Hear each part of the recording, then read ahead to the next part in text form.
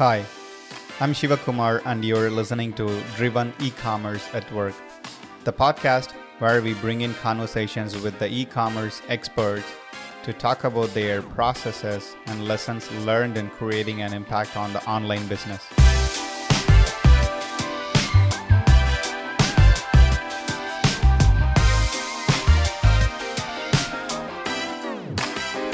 Hey, what's up, everybody? Welcome back to another episode of Driven E-commerce at Work. Our guest today is David Fish. He's the founder and CEO of Curiosity CX, a consumer research and customer experience consultancy company. He has launched over 50 large-scale CX programs across multiple industries, and his prior experiences include American Savings Bank, Toyota, Marriott CX, more. He's also an adjunct professor at University of Arkansas and advisor at Michigan State University. Thanks for being a guest on our show, Dave. Welcome. Thank you. Good to be here, Sheila. Cool. Good morning. How's the week going so far? We're early, so far so good. It's Monday at 9:30 or 9 o'clock. So we're off to a good start. Okay, perfect. So how long are you working in home? Is this like new for you, this pandemic situation, working from home and the things? No, I've worked from home for, I don't know, close to 15 years or so. And so no, this isn't new to me at all. What is new is having, until recently, my entire family here with me. So that's the new part of it, but we're managing quite well. Okay. So one thing I was wondering is about, when I looked at your education, so you have a phenomenal career in the customer experience, right? You also have a huge interest in psychology. You did your bachelor's in psychology and master's in applied psychology. And you also, you actually didn't stop there, right? You got a doctorate in applied psychology and organizational behavior, right? So where did this, come from and how it helped shaping your career? Yeah, I always, for me, I always enjoy the gray. So a lot of people like to be able to solve a math problem and take satisfaction in that and having everything kind of in order. I like the areas that are not easy to solve, not easy to understand, and always I'm interested around what's around the next quarter. So, and that's human behavior, right? You don't really ever know, completely what someone's going to do, but it's kind of fun to try to figure out what are those things that make people do what they do? And so every time I do a study and talk to someone qualitatively, I'm learning something new that I didn't know before. Or every time I analyze a data set, it's like opening a brand new book, right? A mystery book. You don't know what you're going to really find. You have some hypotheses about what's in there, but you never really know until you start looking at it. And so that's really what's driven my curiosity over the years is what's around the corner, and the fact that it's not always solvable, right? It's just an ongoing sort of investigation. It's a lot of fun. That's what gets me out of bed in the morning. Okay, cool. So I actually read your CX article, I guess, the one that you posted on your blog. So you mentioned about how the chocolate box unboxing was, ruined by the company when you actually ordered for your kids, right? So you also talked about the packaging of Gillette and Harris and how companies like, Apple and Cox Communications are making the unboxing experience simple, especially from the consumer point of view. I think, we're going more and more digital in the past couple of months. So other than, this packaging sort of thing, so what are some of the customer experience mistakes that you see, in the e-commerce brands are making actually?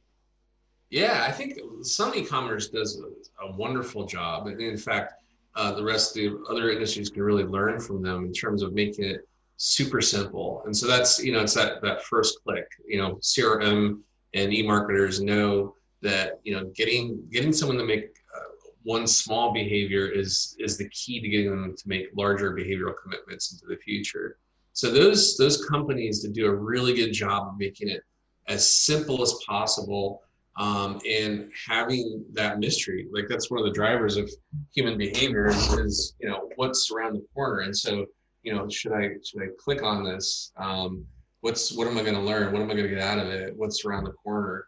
And so those are the companies that do really well. Is make it simple. The companies that don't do it well, or the mistakes from an e-commerce standpoint, is making it complicated. It's like you go in and like multiple sign-ons is a great example of, or complicated passwords to log in, or one of the something like Amazon does a terrific job right at the end. Just swipe and you buy. They take all the friction out of buying. They do a wonderful job of, you could you can look here, see what you want. They'll give you suggestions for what other things you might need related to that, or even not. And then to buy, you literally just swipe. So I think, like I said, it's removing the friction, but it's also creating a sense of wonder and interest, if appropriate. Some things it's kind of hard to do with paying your water bill, but other things, if you're selling something, you must have a passion around it. It's inspiring folks to be passionate about it as well. So I think those are some of the magic. Mm-hmm. Okay. So to me, I still see, there are gaps in the shipping. It's high time. We've been, waiting for a moment like this. Consumers are now ready to, buy from the global stores. Due to the fact that, most of the online stores displays, out of stock products. So when, you're getting global visits, I wonder, why still, companies are not ready to ship to the other countries. I mean, other than the USA. I was browsing for some products, and I realized only, during the checkout or cart page, there is no international shipping. So do you think a global shipping would actually help the e-commerce business right now, or how do you see that from the e-commerce or the consumer perspective? Yeah, no, I think most consumers don't really care where it comes from. To be honest with you, I mean, they'll tell you, if you ask people, there'll be some sentiment and nationalism about point of origin. But I think more or less, American consumers at least are open to global commerce, and as long as it's from a verified freight forwarder or shipping provider, that they feel comfortable with that. And I think you see just a ton of evidence. I mean, this virus originated in China, yet our commerce with China, at least for consumer durables, is not slowed down. That's a lot of those masks that are flowing into the U.S. on Amazon and other sites are originating in China, and I'm sure that folks are ordering those. So I do think, to answer your question, that global shipping piece of it is really important, and people are willing to.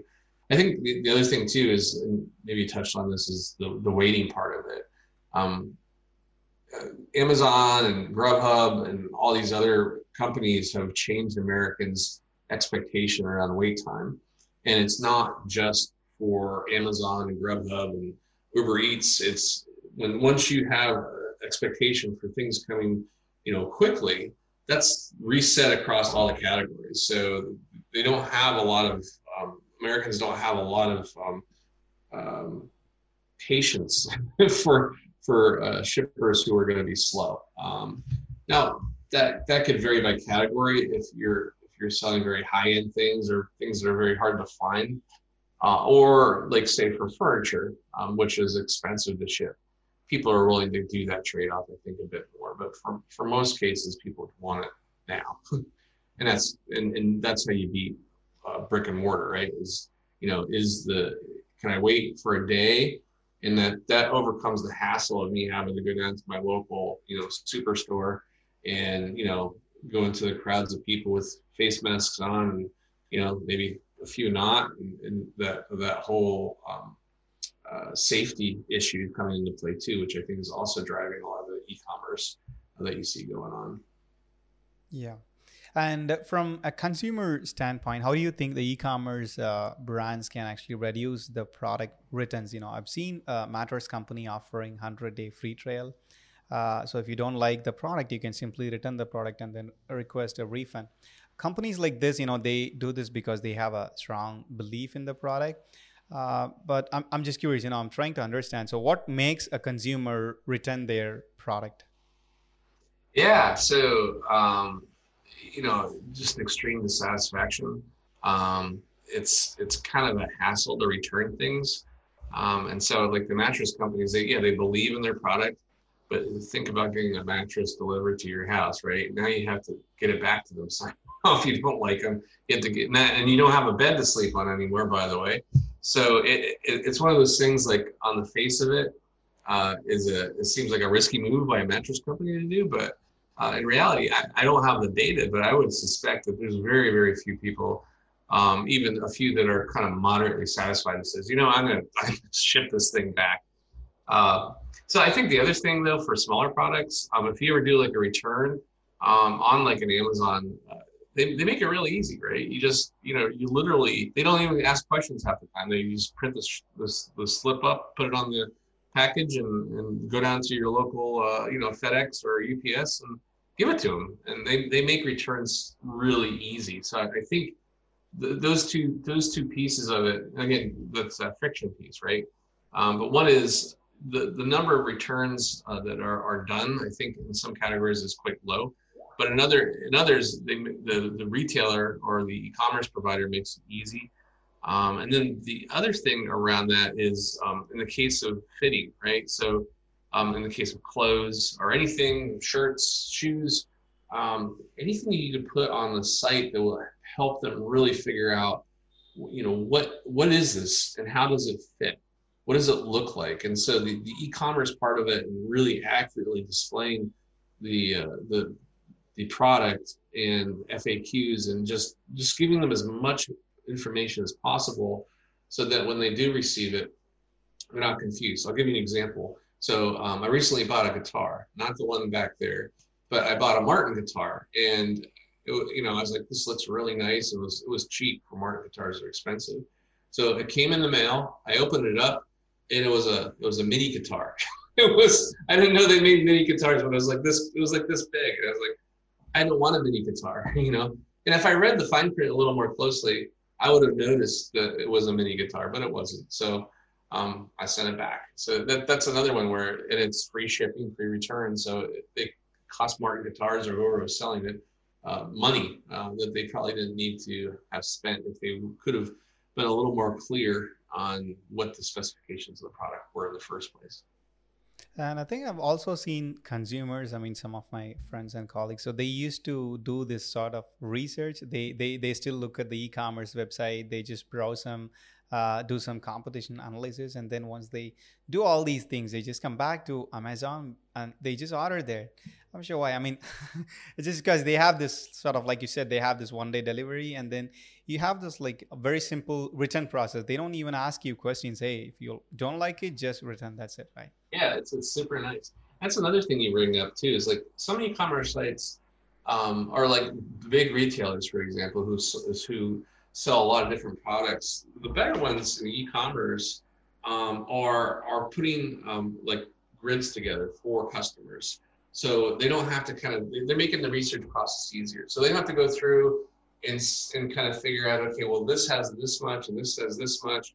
Why not make it easier for the consumer and just put it into a grid, okay? So it's this big or this small or this much horsepower or this much wattage or whatever it is. And then you can just line up side by side so the consumer can look across and make an apples to apples comparison without having to kind of read through and do a lot of research. So again, we're just making it easier for them to shop and select what they want.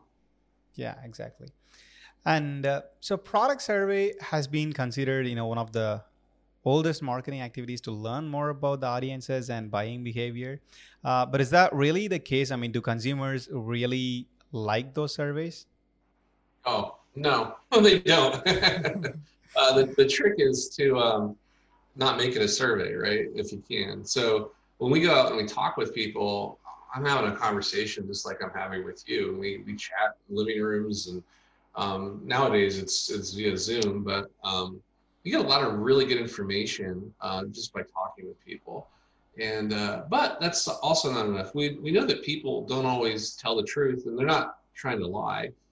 Sometimes they don't even know why they're doing what they're doing. And so you have to make observations about why they're doing that. And sometimes, that's called ethnography. So you go along with them and kind of just watch their behaviors. And you might notice they do something and you say, why do you do that? And they're like, I don't know. And then so you just kind of go into these five whys and try to kind of figure out why people do what they do, um, by sometimes just observing them. And they leave evidence as well, around behavior. So you might notice a button that's, sort of discolored because so many people are using it, or one side of a stairwell that's more worn than another. And it's sort of like a consumer forensics, right? What did they leave behind? But there's also a lot of behavioral data. So we could look at purchase patterns and derive preferences from purchase patterns. And then, there is the good old fashioned survey. And sometimes you have to ask, for what you're doing, you do have to send out a survey. So in those cases, what I try to do is make it, one, interesting, two, as short as possible, and three, make it worth their while. So, give them something in return for their time, whether that's cash or prizes or whatever. And as long as that reciprocity is there, or it could be information.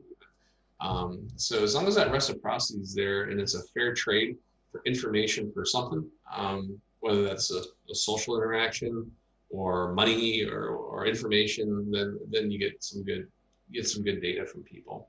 The ones that do it poorly are the annoying phone call you get during dinner with a 15-minute survey, or the 8-page written survey, or the 15-minute online survey that you have to do. And it's very apparent that the researcher just doesn't really care about you. They want their questions answered, and the questions are not maybe that good or hard to answer, or you don't know you don't have the knowledge to answer the questions. So it's one of those things that looks simple that is it's easy to screw up. So Yeah. I mean, one thing that everyone says is, so go and look at the places where your customers are instead of sending surveys. Maybe you can just go and look at the posts they're doing on the social media. You can try to engage with them, like create content from there, but at the same time you can get feedback from there.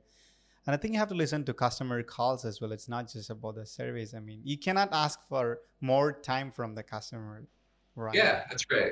And it's like, people, like, they'll say, well, I hate surveys, but then we have Facebook and Instagram and LinkedIn.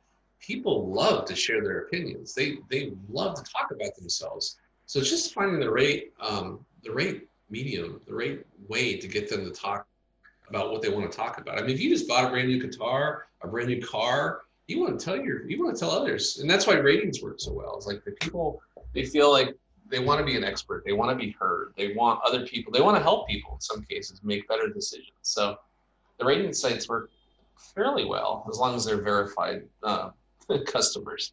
Yeah. So fortunately, in some cases, they can get game too. So yeah, exactly. And not every company has a customer experience team. I guess to go one step further, I would say some of them don't even have the customer success team either. So why having an internal customer experience team is really important, and how does it actually differ from the typical customer success process or the team? Yeah, so with customer success, I mean, that definition varies by industry, but usually that's the implementation team, right?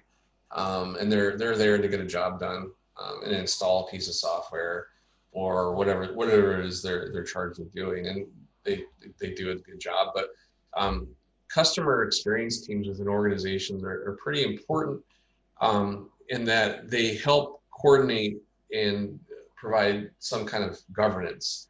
So in order to have an end-to-end customer experience, someone has to sit down and say, here's what the customer wants, and here's what we should design to from an experience design standpoint. And so that transcends marketing, it transcends operations, sales, product design. It really is a meta function of the organization, that you have to make all these different functions work together and coordinate with one another. And so the customer experience team isn't charged with doing everything. They're charged with helping these functional departments work effectively together to create a friction-free experience as a baseline. And then from there, how can we improve the experience holistically? And so, like, by example, a company that just knocks it out of the park has been Disney Resorts and their theme parks. And every little aspect of that experience is orchestrated and purposely designed. Characters stay in character. You don't see any trash ever on the ground. Everything is working together, including the merchandise, the experience, what they sell, everything. And it's just beautifully done. And that's not by accident. There's two pieces that really makes it work well. One is the people that they hire and the philosophy that's kind of the culture that's just embedded within. And the other piece of it is they do have a coordinating force that helps coordinate that overall experience and think of it holistically and make sure it all works together. So yeah, as organizations grow in size, early on, it's easy for me, for example, to control my customer experience because it's just me and a few other people, or a local hardware store because the owner's there and maybe 2 or 3 other employees. When that gets difficult is when we get larger and we have multiple locations, and now we have to coordinate one vision across a larger organization. And so it's not until organizations get to maybe several thousand customers or more, and maybe several thousand employees or more that they really need to start thinking about implementing something like this. Otherwise, you can kind of just do it organically. It just happens organically. So one thing that every CMO, been telling lately is, so your sales is directly proportional to the value you actually bring into your audience or maybe, the customers. So the more value you bring into their life, the more conversion you can actually expect. So how does this actually applicable to the online business? I mean, let's say from the consumer standpoint, can you tell us what's that one or two thing that's going to convert the first time visitor into a buyer, right? I mean, what do consumers expect when they visit a homepage of an online store? Yeah, I think it's very clearly communicate what it is that the value that you're providing. And so that one, like I said before, make it simple, make it clear, make it really interesting and unique, lure them in, not in a negative way, but invite them in. So the best ones I've seen are just super, this is what they sell, this is what it does. There's evidence that whatever they're claiming it does, it works, it's unique, it's different. And that's how you get them into in there the first time. Of course, the other thing is SEO, right? So you want to be high on that first search page. A lot of search is done for retail. I forget the statistic, but it's quite high. The first stop that people make for buying anything is Amazon. They don't even go to Google. They just go straight to Amazon, put in search terms. So Amazon owns a lot of search right now. So that's if you have a storefront or whatever, that's a consideration too. So I think those are the things you want to do. And then you mentioned e-tailing. So I think it's important to understand that if you are an e-commerce, you're an e-commerce store, but you're more than that, right? You have customer support obligations. It's a big frustration for startups is like you buy these new sunglasses and you can't get a hold of anyone to save your life from a customer support standpoint. And I understand the reasons for doing that is to reduce overhead and keeping costs down. But it becomes to a point of the ridiculous where like, who is this person? Like I bought a pair of headphones once and they didn't work that well. And I could literally not find anyone in that company or even who owned the company because I want them replaced. And so that's understanding that you're selling things, but you have as an organization, you have an obligation to also provide that total experience. So someone comes in, buys something, you send it to them, they use it, they might have questions or want to return it. It's owning the entire thing, not just that e-commerce piece of it, which is important, but just one piece of the overall experience. Okay. So when it comes to content creation and the content marketing strategy, everyone has their own way of doing. But when it comes to creating and the brand identity, I mean, what type of content actually works? I mean, everyone is talking about the social media marketing strategy and offering value to the audience. But from a consumer standpoint, what an e-commerce business should actually do to create that brand for their business?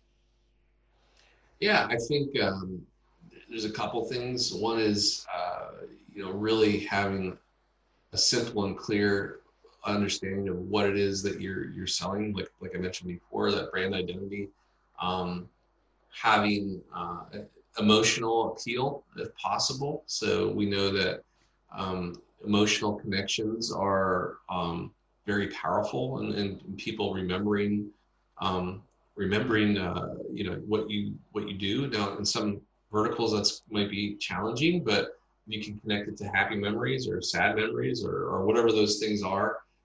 That's gonna create a more powerful brand. Uniqueness. So how do you stand out? So no one ever. There's no such thing as timid marketing, right? You have to be bold. You have to take a stand and do, especially if you're small, be even controversial. Those are the things. So I think some people, when they start a business, they want to pick a logo that looks like other people's logos, or pick a color or a style because it's consistent. That's a great way to be forgettable. You don't want to be part of the pack. You want to stand out. And so just be different, be weird, if possible. And depending on what you're doing, you don't want to offend too many people, but sometimes you have to take risks to be successful. So that would be my recommendation. Okay. So the way that businesses do marketing has changed over the past couple of years. I mean, everyone is trying to bring in the human side of their company. Companies themselves are promoting their employees to build personal branding, which is what going to bring in value because the customers wanted to see who the real face is behind that brand, right? So in this scenario, how do you see the chatbots? Does chatbot serving the right purpose, and I mean, does it really add value to the consumer? Yeah, no, I think chatbots all the rage, right? For the last couple of years anyway. But um, they I think they work really well, especially with younger audiences. So a couple things to think about. One, who's your audience? The generation in front of me likes to talk on the phone. Gen Xers, some Gen Yers, emailers. The current generation, text. That's what they do in chat. That's cool. So you want to make sure you're lining up your modalities of customer support and communication with preferences of what your customers want. So that's the first thing. The second thing on chatbots specifically, the nice thing about chatbots is, one, as long as you're transparent that you have a chatbot with your customers, and they're able to answer limited questions, people are fine with that. They're like, okay, I just need this basic information. But the idea that you can, again, this idea that consumers can opt to kind of get to that next level, to easily get to a human being, is really important. So as far as flipping it around, looking at the consumer or the company side of the equation, you have one person who can maybe take on 3, 4, 5 different inquiries all at the same time. So it's really quite nice from an efficiency standpoint, and able to kind of maintain and keep multiple inquiries going all at the same time. And I think that's the allure. So in general, I think it works pretty well. Some of the mistakes on chatbots that people make, like I said, is one, not pretending that they are people when they're not.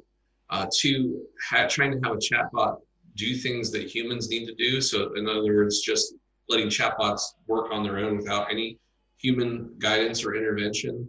And then three, trying to have the chatbot go across too much of the customer journey.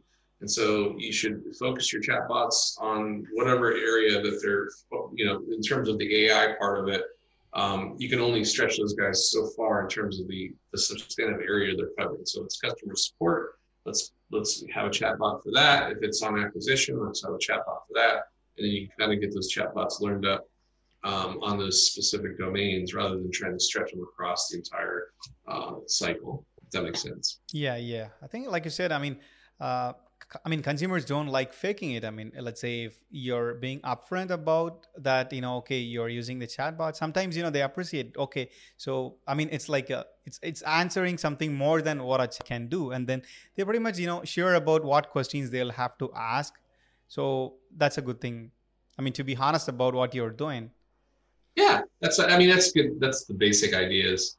it's all about human interaction. You like people who are honest, you trust them, Yeah. and that builds trust in the brand. The brand's nothing more than the it's just nothing more than like a personality. It's interacting with someone else. It's like you want to be able to trust it. You want them to be frank with you.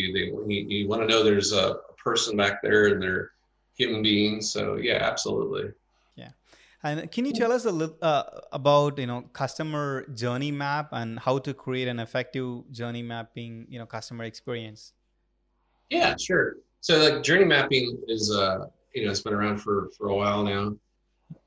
But the idea behind it is to understand, to kind of, when you get your functional roles within an organization, you start looking at your little piece of the elephant and not really understanding the overall view of the organization. So when we do journey mapping, some marketing folks kind of view journey mapping as path to purchase. How can we get them to buy more stuff?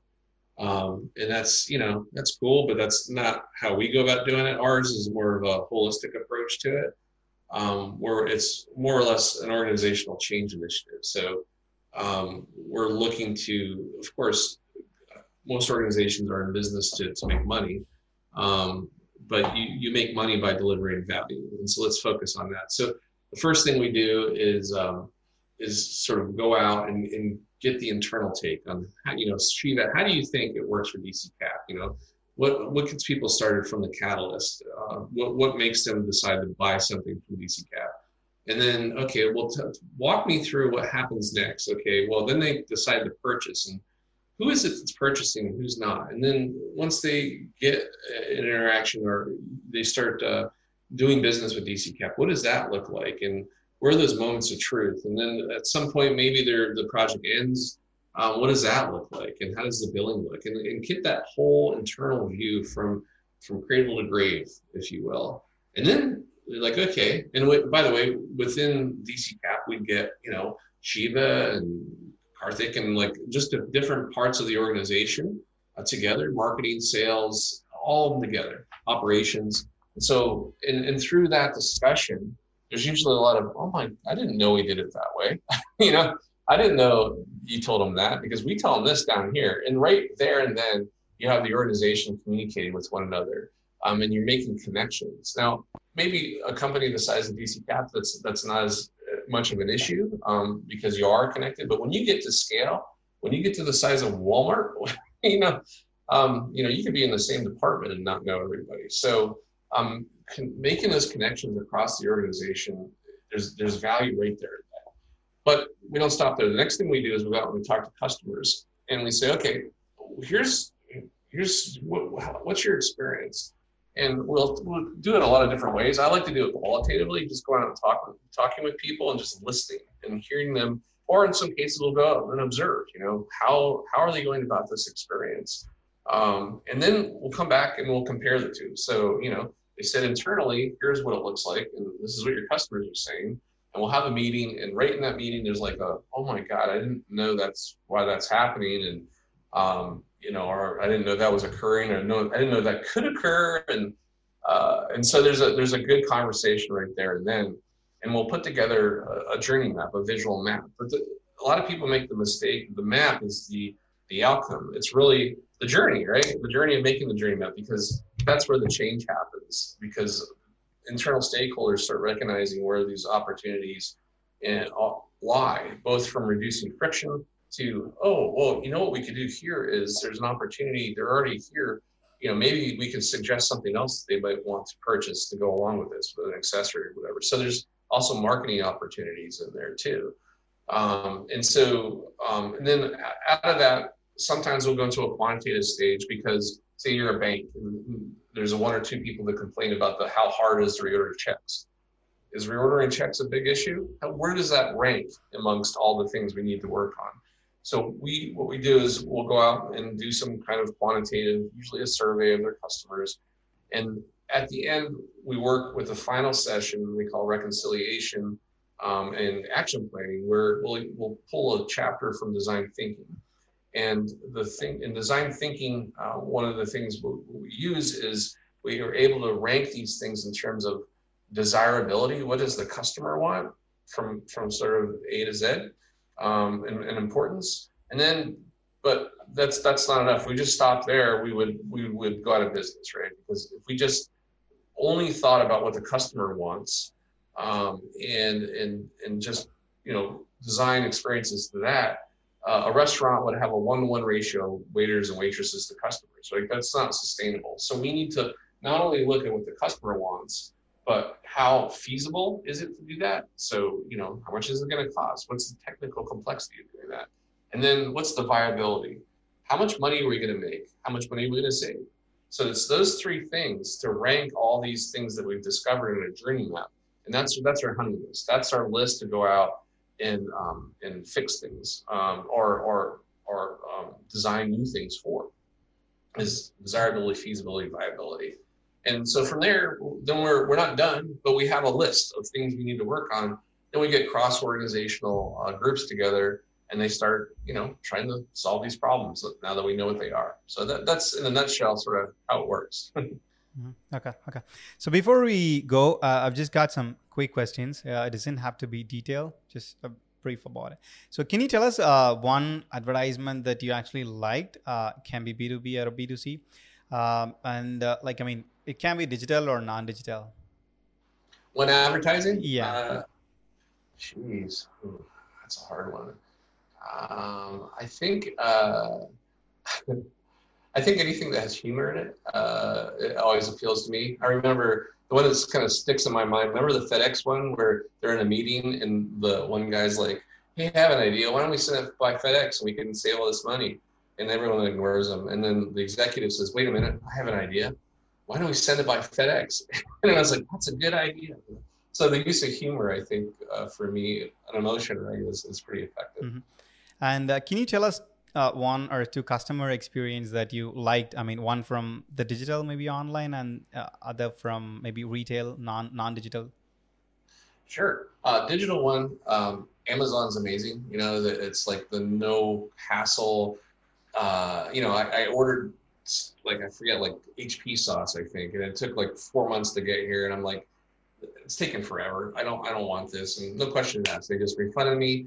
It was super easy. The guy on the chat session was friendly. He didn't act like a bot, like we kind of goofing around or whatever. Super, super easy. So that's a great one.